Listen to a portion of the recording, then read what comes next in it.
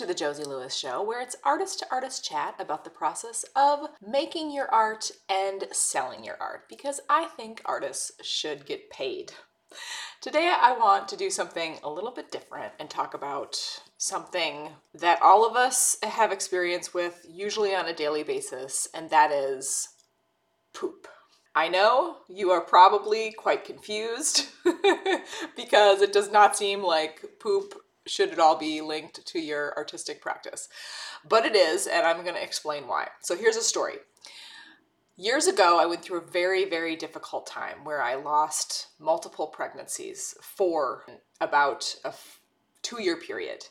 One of them was a full-term stillbirth. And it was very hard. It was very, very difficult. It was one of the most difficult and traumatic periods of my life.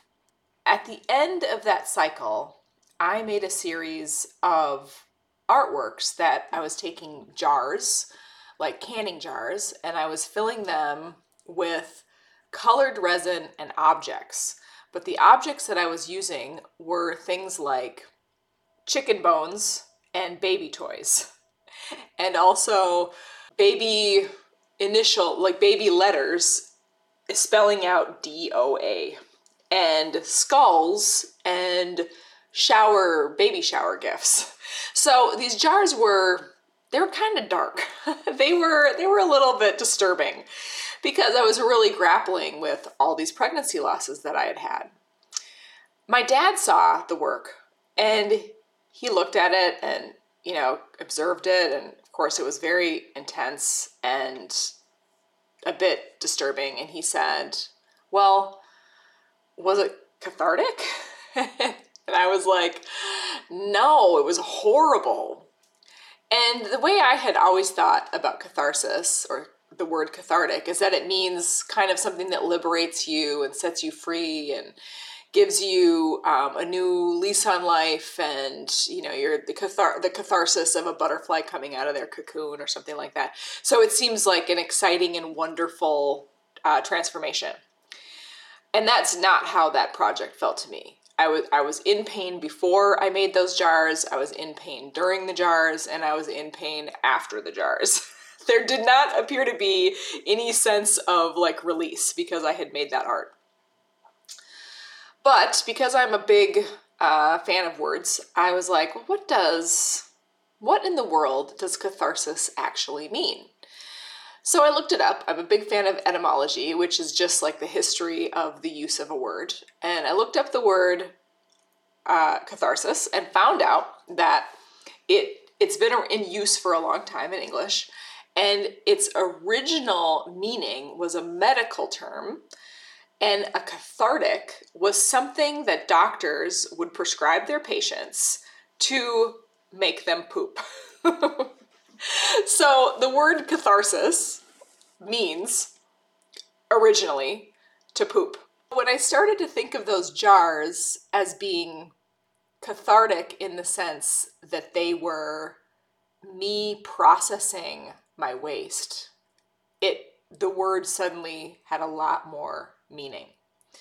And so I started thinking about art and life as poop. And then also the thing that's important about waste, especially animal waste, is that it can make excellent fertilizer. But having grown up on a small hobby farm, I know that the poop that comes out of a cow's butt is not immediately ready to be fertilizer. It's too strong, it's too intense, it's even poisonous to plants. It actually has to sit in a pile somewhere for a length of time before it turns into the right consistency to be really good fertilizer. In fact, it takes about 9 months. So from the time that the poop exits the cow, it needs to sit in a pile for 9 months and occasionally get stirred and possibly get some additional, maybe grass clippings or kitchen compost. There needs to be water. It can't be too dry, and there needs to be air. And then after 9 months, the poop becomes incredible nitrogen-rich fertilizer that will replenish the soil and create an amazing dirt that your garden will thrive in. So if we're gonna really pull out this metaphor, we go through hard things in life, and they're really, really difficult, and it becomes waste in our system. And one of the things that you have to do is let it out. And I don't know, that's probably different for a lot of people. Maybe letting it out means making that art like I made. Maybe letting it out means talking it through. Maybe letting it out means going on long walks. Maybe letting it out means having plenty of good cries. But it doesn't get processed until we release it from our body. So if you go through something difficult, you have to be able to process it. And human beings actually can elect not to. We can lock grief up inside, but we won't heal. So in order to heal properly, we have to let it out. Then that experience and that waste has the potential of fertilizing growth at a later point in our life. And I don't think it's instant. I think sometimes there's a period of time, like the cow manure, needs to sit and be stirred and have water and air, and then after 9 months, it's ready. And so that can also happen with our own painful circumstances and the processing time that we need and the processing time that our waste needs. But when it's ready, that material becomes incredible medium for our growth, for new gardens, for new vegetables, for new flowers, for new fruits, and certainly can be put into our art and our art practice. So I'm curious to hear from you. Have